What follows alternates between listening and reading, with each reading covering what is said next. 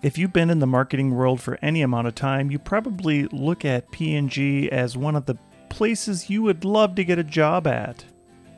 Nowadays, people think, I'm not sure. Doesn't seem that great. And they're kind of vanilla.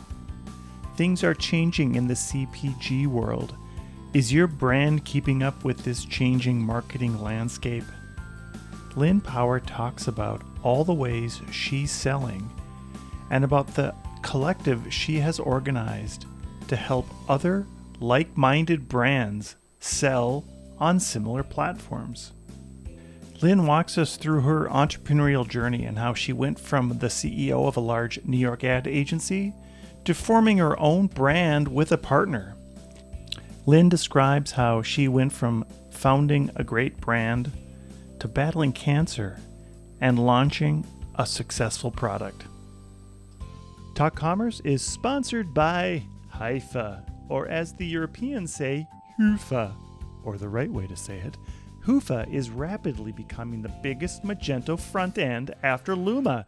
For those who don't know it, Luma is the basic theme that comes with Magento, and it is giantly slow.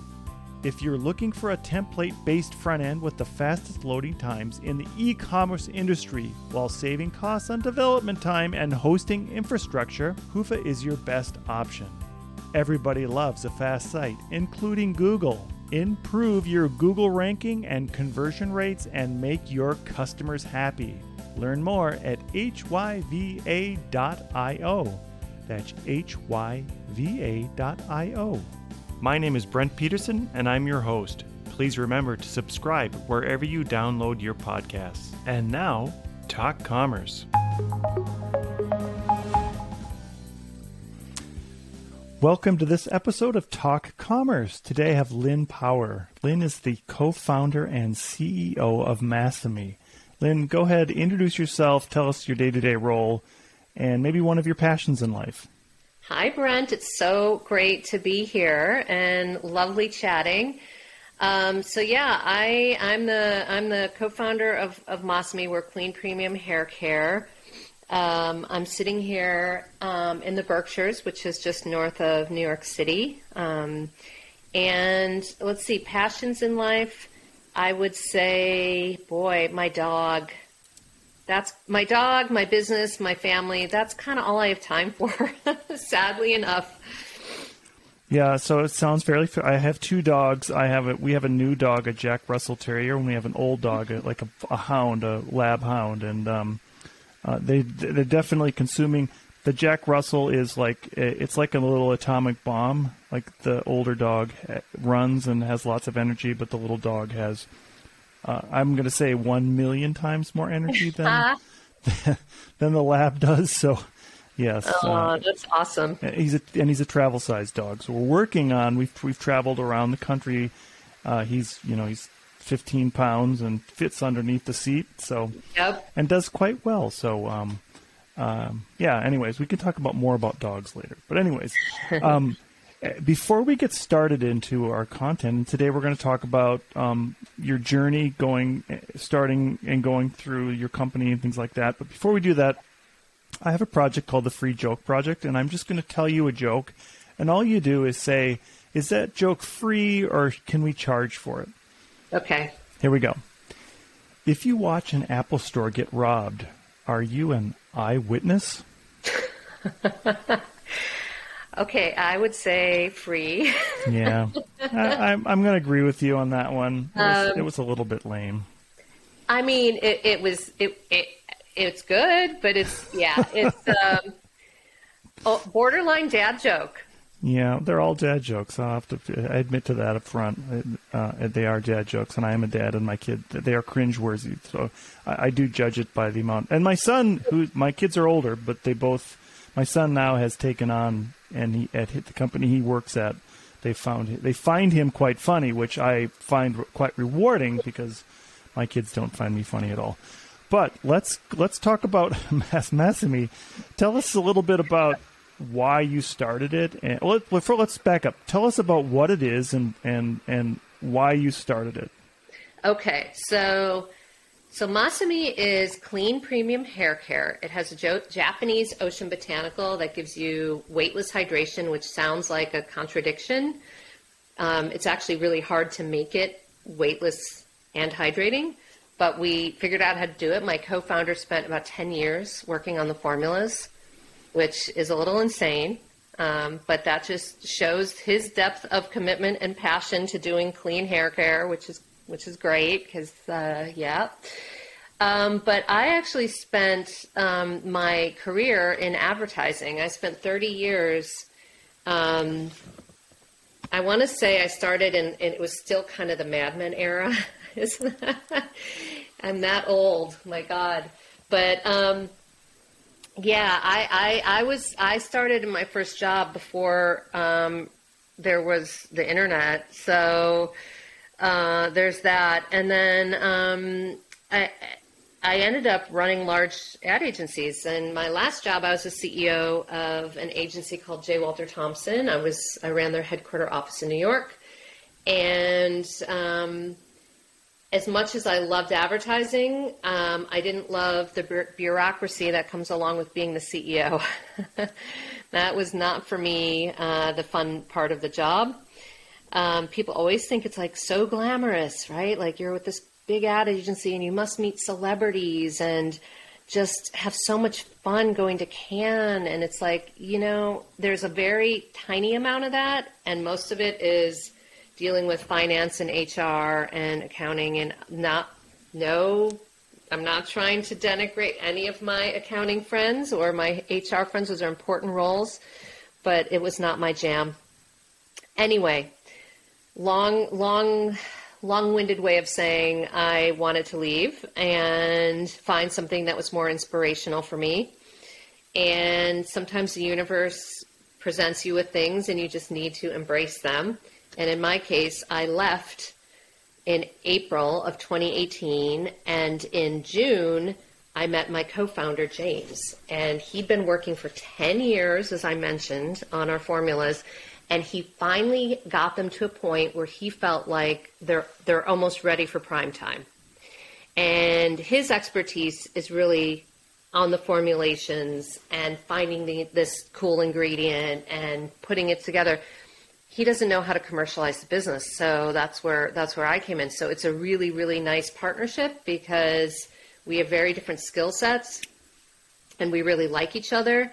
Our company is actually named, the branding is actually named after his husband, Masahiro, who's Japanese. And Masahiro is the one that introduced us to our hero ingredient, Makabu, because he's from a little town in Japan called Atsushi. I have to say it correctly, Atsushi. I've actually been there. And when we were thinking about what to call the brand, we had one of those goosebump moments where we were talking about how Masa has been our muse. And we're like, well, let's do something with his name. And then Masami was like, well, what does that mean in Japanese? Oh, my God, it means truly beautiful. That's awesome. It was like, what? And then, wait, the trademark's available? What? So sometimes when those things line up like that, you're like, okay, this is meant to be. Yeah, so what I guess besides the challenge of having a partner and making sure that you're getting along, what are some of the other challenges that you've gone through to sort of scale it, to get some traction and things like that? Yeah, well, the partner one we could probably do a whole podcast on because I've had a consulting business with a partner. I've had to build a lot of teams in my advertising career. It's not that easy, and people make a lot of mistakes. And the problem is when you're small and you're a startup, if you don't have a good partner, it literally will kill you because it's life-sucking. But anyway, like I said, that's a whole different podcast. We launched in February of 2020, so the obvious challenge there was it was a month before COVID, and we were in New York City at New York Fashion Week. We had 2 shows launching a brand. Little did we know what was in store for us. A lot of our business plan revolved around salons and partnering with salons, and obviously that went out the window because a lot of salons were closed for most or part of that year and then even into 2021. Another challenge was that last year I got breast cancer. That was like a nice surprise.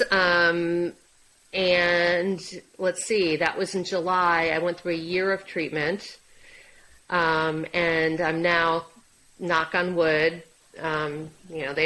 doctors don't like to say you're cured ever, but I'm cancer free for the time being is how my doctor puts it, which is great.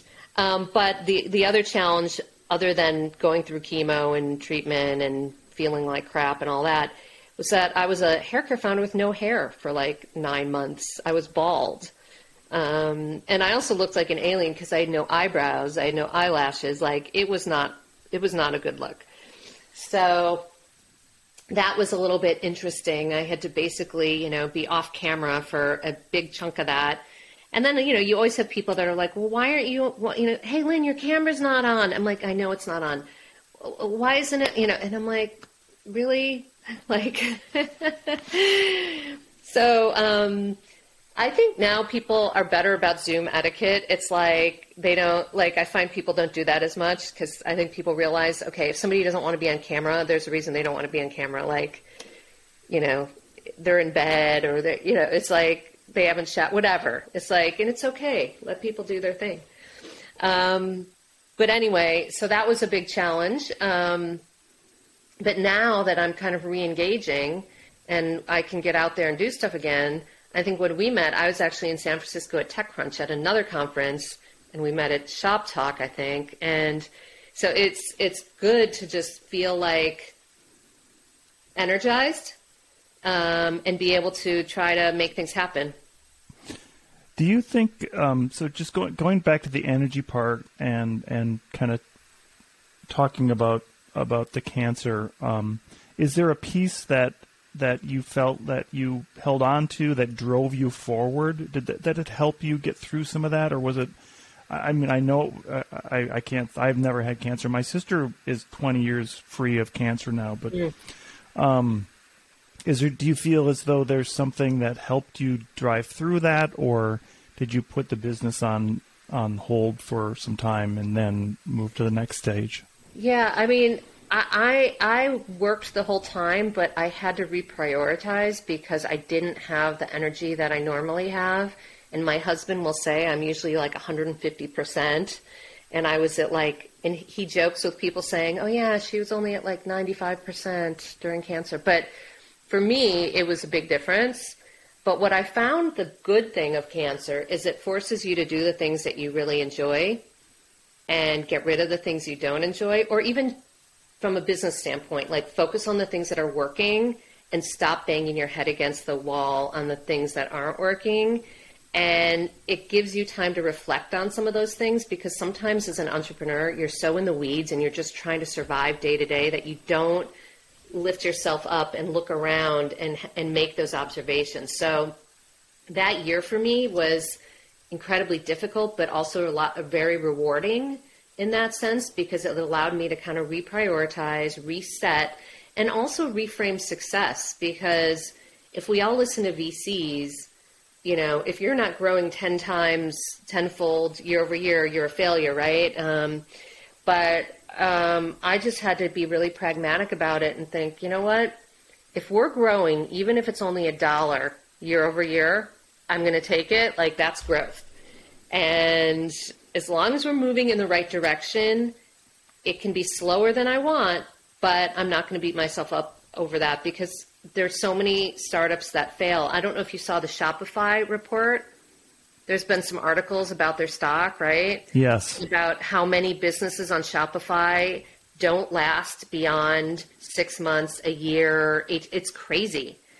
It's crazy, the majority, right? So part of a job of a startup is this is a quote by somebody famous, I can't remember who, but it's basically to stay in business long enough to get lucky, survive long enough to get lucky. And I do think that's true. It's like you just kind of have to make it work, and sometimes it means doing it a little differently. And like I said, sometimes it's sort of like, okay, we didn't double our growth this year, but you know what? We're still in business, and and that's okay. Yeah, it's kind of like the idea that you need to test in marketing. You need to test all the time. You need to do A/B testing, and at some point you're going to come across what really works. I like what you said about being able to focus. I know that in the EOS world, or there's an operating system called EOS that there's a shiny object thing that takes you away from it. And then there's the other composite of working on your business rather than working in your business. So kind of taking that 10,000-foot view to see what's happening. When you're going into the journey, do you bring in other people that help you to sort of pull back and kind of see what's happening in the bigger picture? So you're not stuck in the weeds, and maybe somebody else has a thought about that? Yeah, I mean, I have a couple of resources. First of all, my husband was in the business too. So from a marketing and business perspective, he's always a good sounding board. And then, my business partner, James, was really helpful for me, as was Kristen, who works with me. She does all of our brand content and partnerships. She's a high school friend of mine, because they both took on more stuff when I was going through my treatment. Stuff that they weren't even comfortable doing. Like, I was sending them to trade shows and but they were doing it because they just were, committed to trying to help the business. But it also allowed me to realize, like, I don't have to do it all. And everyone may do it differently, and they may do it differently than me. That's okay. Like, there's certain things that's worth me leaning in heavier on, and other things that it's just not. So that was useful from that exercise also. But the other resource I have is I've built a really strong network of peers, and those people are really great gut checks. So what I did when I was going through chemo, actually, I launched a pop-up store. And the reason I did that is because when I looked at what was working on my business and I was going through this sort of self-reflection, the obvious bright spot in all this crap was the brand partnerships we've done. And I think companies and brands underestimate the power of these partnerships to, A, grow your business, B, act as a resource, C, share ideas in marketing. Like, there's so many things you can get out of these partnerships. So when I was thinking about it, I'm like, wow, those really have helped our business dramatically, because we've been able to grow our client base organically with the right kind of customers, because I'm partnering with other clean beauty brands, and that's amazing. And so I launched this pop-up store called Conscious Beauty Collective. We launched in San Francisco in April. We were there 3 months. And now we just moved to Natick Mall, which is outside of Boston. Having those founders, there's 32, by the way, so including my brand, but having those founders to be able to say, hey, has anyone made Facebook advertising work? Is it me? Am I crazy? And when everyone's like, no, none of us. So then it's like, okay, well, if 32 of us haven't made it work, then you know what? I'm not going to keep killing myself. So, and even things like, hey, what affiliate marketing program do you guys use? Hey, somebody today just emailed and they were like, hey, does anybody have any resources for distributors, for spas? Like just that kind of stuff, like really pragmatic, but it's so helpful to shortcut things. And then, so your point about the bigger picture, when you have those resources and the peers, it does allow you to kind of occasionally ask those questions of each other. It's like, okay, how is like your business actually doing? I mean, how do you feel?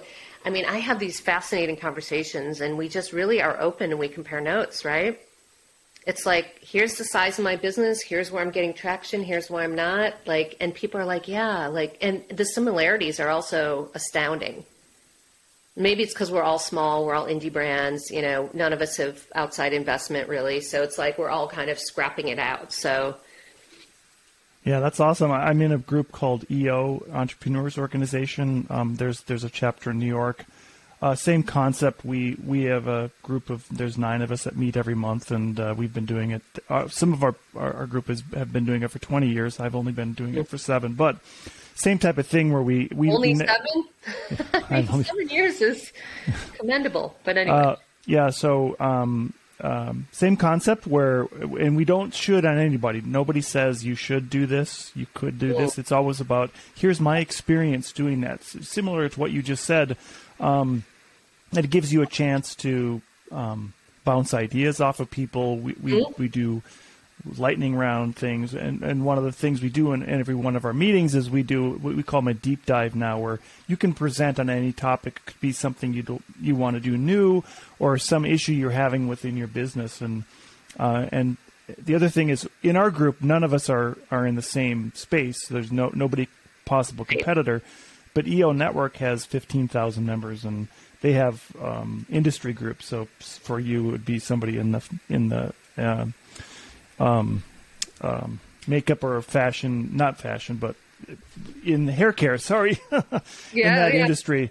So I would be in the technology or even there's an e-commerce channel. Anyways, so I think there's so many entrepreneurs that live their life in a bubble and they don't ask a lot of questions to other people. Because as I've been doing this for 30 years. Am I that old? Yes, 30 years this year. Wow. All right. 30 years. I, for the longest time, thought I knew everything and didn't need anybody's help. And it took me, 10 years ago to realize that, no, this is a great way to get some of that extra information or not extra information, just some other perspectives, I think. Going back to marketing, A/B testing. Yeah. You're never going to know until you know. If you don't try, if you just keep it within yourself. Going back to, if we take out COVID, what would be one of your biggest surprises that you've had building your brand?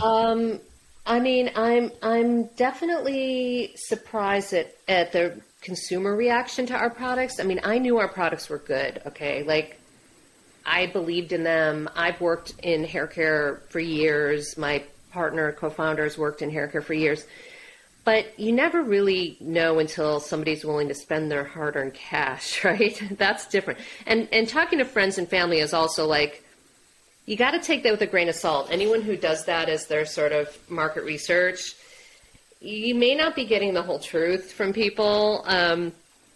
But when strangers buy your product and they love it, and they keep buying it, that to me is like, oh my God, like that's just really interesting and rewarding. The other surprise I would say is just, it's not really a surprise. I guess I just hadn't really thought about it so much before, is just how many live streaming apps and interesting social commerce apps there are out there.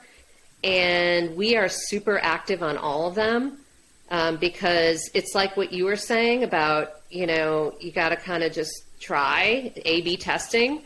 I think of that for channels. Like it's the same idea, same concept, but I will essentially A/B test 4 different live streaming platforms and see which one is the best for us, for what we have and for our products, like which one gives us the most traction, has the right customers. So it helps me focus, where do we want to spend our time, But you got to try them because it's not always obvious from the get-go. And they have different formats, and you have to play around, and you have to be willing to listen and to tweak and to hear the feedback. And sometimes the show isn't exciting enough. Sometimes the format is off. It should be shorter. It should be longer. It should be, and you just have to take all that and be willing to learn on the fly and adjust. And then if it's not working, even after you've made those tweaks, then you got to scrap it also. Because I do feel like sometimes people hang on to things thinking, okay, if I just try a little harder, it's going to work this time. And sometimes it just doesn't. And that's okay. There's other stuff, you know what I mean? You don't have to do Facebook ads. Like there's other things out there. Yeah, that's like the person that has a loss leader and they're making their sales are going so well in the loss leader. Well, I'm going to sell everything at a loss. So I'm going to have more sales. Right. It's Yeah, I'm really interested in the social selling. So the live stream, it's kind of like QVC, right? But impromptu QVC, but you still have to get people to watch it, right? So tell us, just give us the 10,000 foot view of how that looks. So they're different platforms. So some of them are a more modern QVC, like Talk Shop Live, where there are essentially scheduled shows always on. So if you went onto your browser, it's a web-based platform. It's not an app. They have an app, but it's really not for that. If you were to go now on a Talk Shop Live, you might see, Bo Derek talking about her dog shampoo, or, there's a lot of celebrities on there. But it is a very QVC type format, and so you kind of have to be very educational, and a lot of the shows are founders, talking about their products. There are other platforms. We're on Shop Shops. We're on one called Shop Lit for a while that then pivoted. We're on one now called Market Live, of course, Amazon Live. And those platforms are a little different. There's also one called Flip. That's more influencer based. So in that case, like, they don't want to see me, they're like much younger, and it's all app based. They don't have a web based, site. So it's like it's a different experience. And in that case, you have to find influencers who are willing to do it and talk about it and basically do product reviews and whatnot. So you just have to familiarize yourself with the formats and see, like I said, it's just different, what you're comfortable with also. Not everybody wants to be on camera. I mean, I don't like being on camera, but I do it anyway just because you have to, I feel like. And I also don't care anymore. I'm too old to care. I just, you know what I'm saying? Like, you get to a point where you're like, okay, whatever. I don't really care. And you're not old. So I'll just stop you right there. All right, so this is not, like, when I think of live streaming, I think of something like StreamYard or something where you're on LinkedIn and you're streaming something. These are platforms that are like a marketplace that give you an opportunity to sell at a certain time. Yeah, they're still live shows. So you're doing a live show through their platform. Now, we do social stream, live streaming on IG Live, YouTube Live, Facebook Live. We do that too. But those are on our own channels. Yep. These are designed purely for people like QVC was. If you're sitting at home and you just want to see, like, what can I buy today? What's interesting?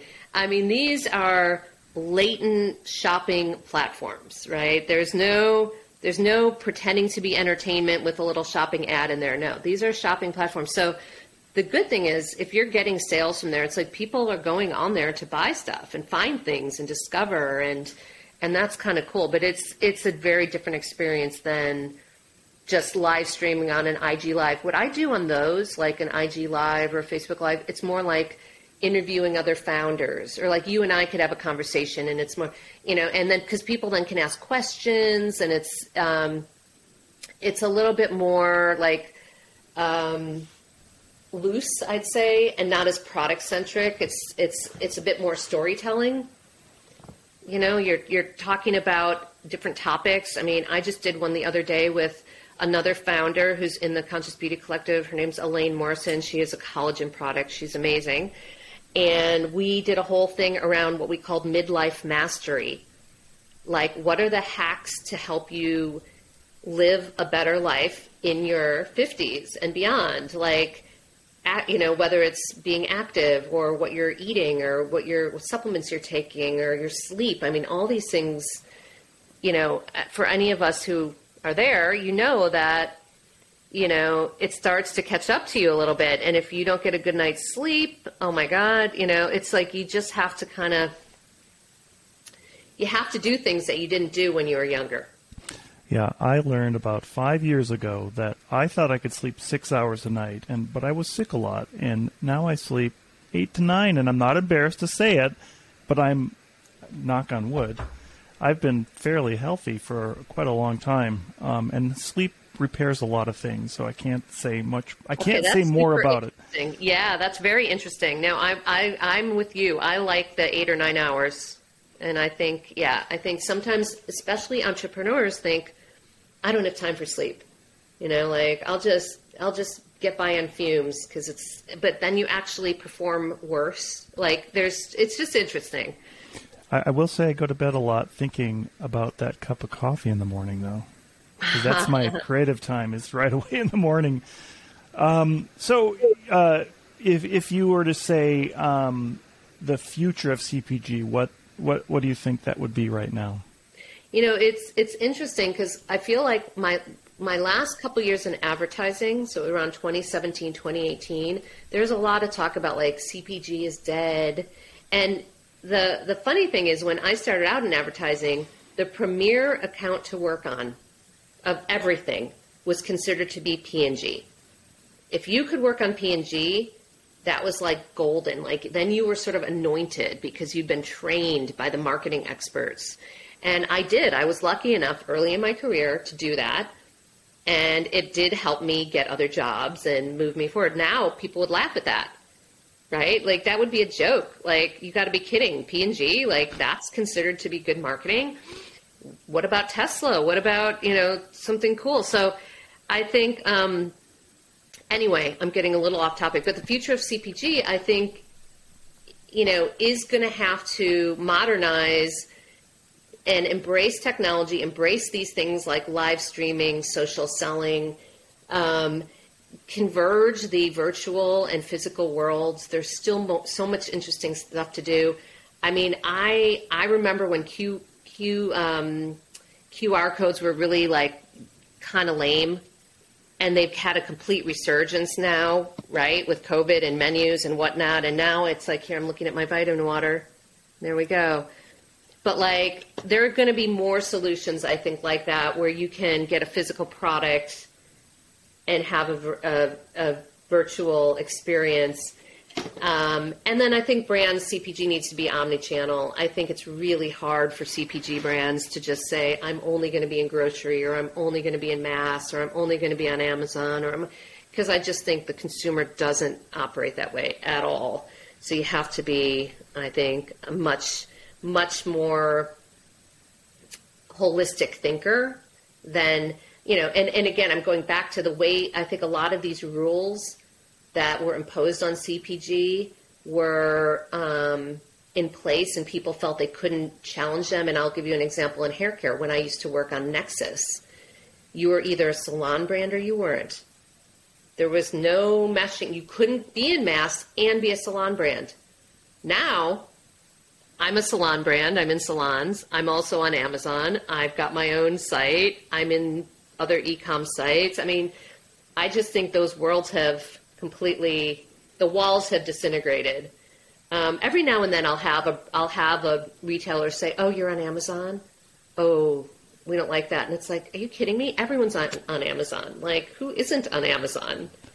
Yeah, and so Nexus brings me back memories of when I had hair, and they had that coconut smelling shampoo, and I just loved it. I think the only reason I used it was I never had a lot of hair, so I can't say that I needed it, but anyways. Maybe Nexus actually helps you lose it faster with all the sulfates and crap in there. It could be, yes. If you had a little nugget or good piece of information, I don't want to say advice, but I'll say advice, that you could give to somebody that wants to start a new brand, what would be the thing that you would tell them?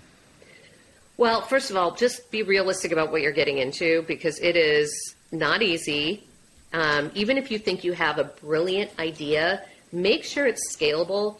Okay, I'm going to give you an example here. I met a woman a couple years ago, and she had launched a business, and I almost, oh my God, I feel bad because I'm laughing, and I really shouldn't be, because this was her legit business. She launched a business pre-COVID, and it was office capes. Okay. Capes. Yeah. Like, like Superman capes. Like capes, but they were like leather. And they were like premium. And the idea was that a lot of times in the office, you're cold because they have the AC cranking, and you don't want to put your coat on.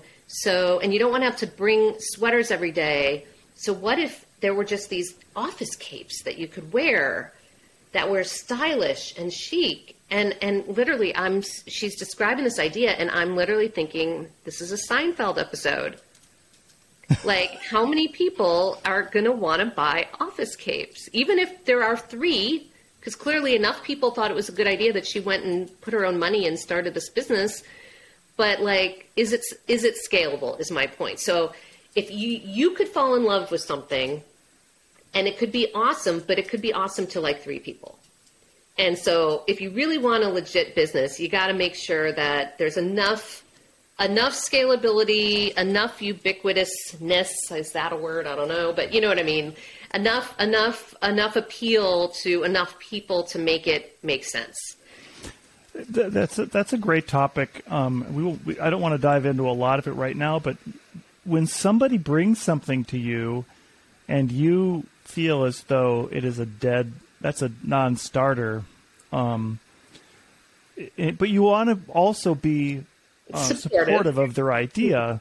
You don't want to just say, well, no, nobody's going to wear leather capes at work unless you're working at Game of Thrones, maybe.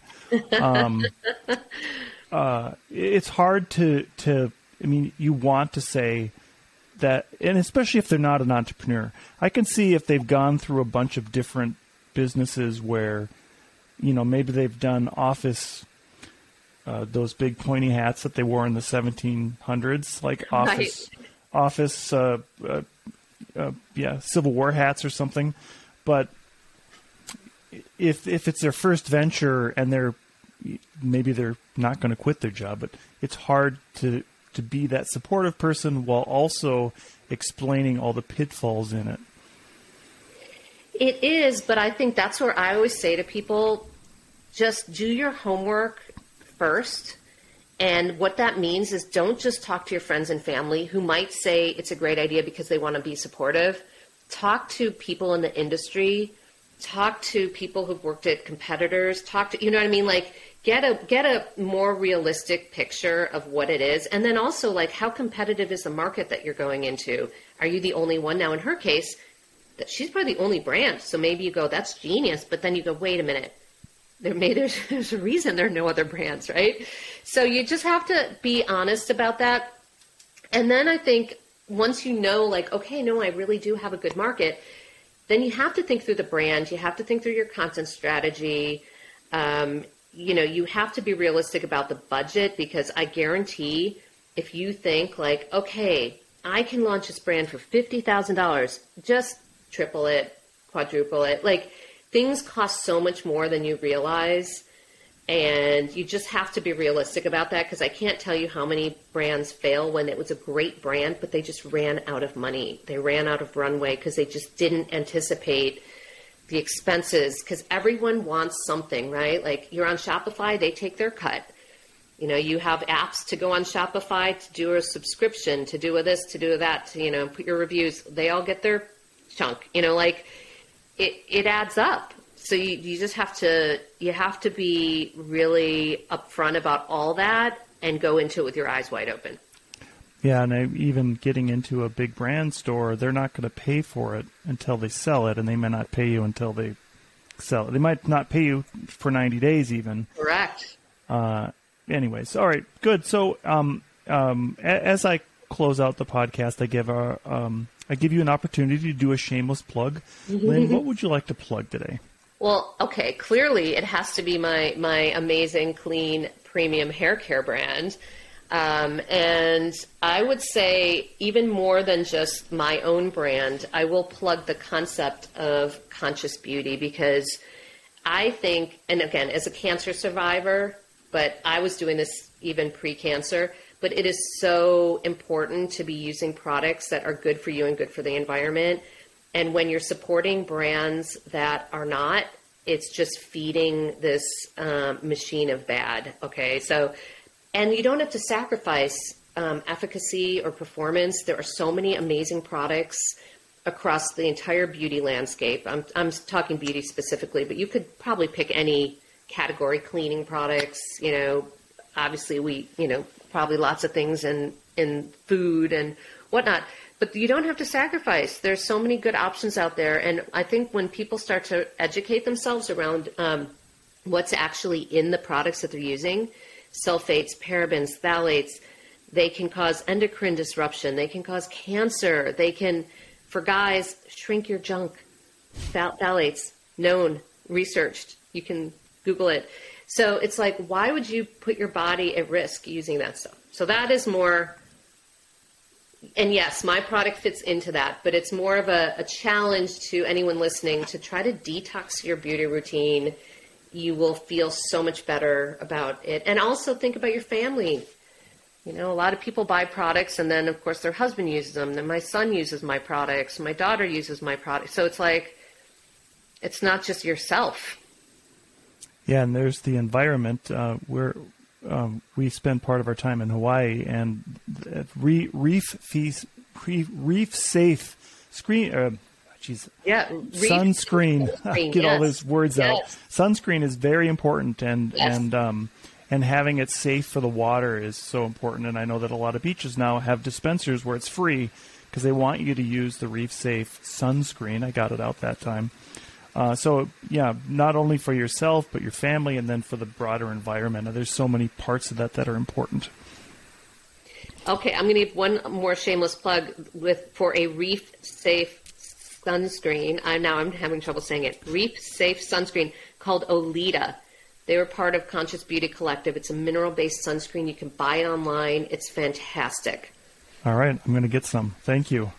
Olita, and I will put all these notes on the show notes. Cool. Yep. So Lynn Power, the CEO, co-founder of Masami, thank you so much for being here today. Thank you, Brent. It was really fun. Thank you for making it to the end of this episode of Talk Commerce. Please rate this episode wherever you download your podcasts. We are actively looking for people to participate in the Free Joke Project. Go to talk-commerce.com and sign up for your free spot on the Free Joke Project. If you are a business, I will do a 30-second elevator pitch in the spot to help promote your business. That's talk-commerce.com.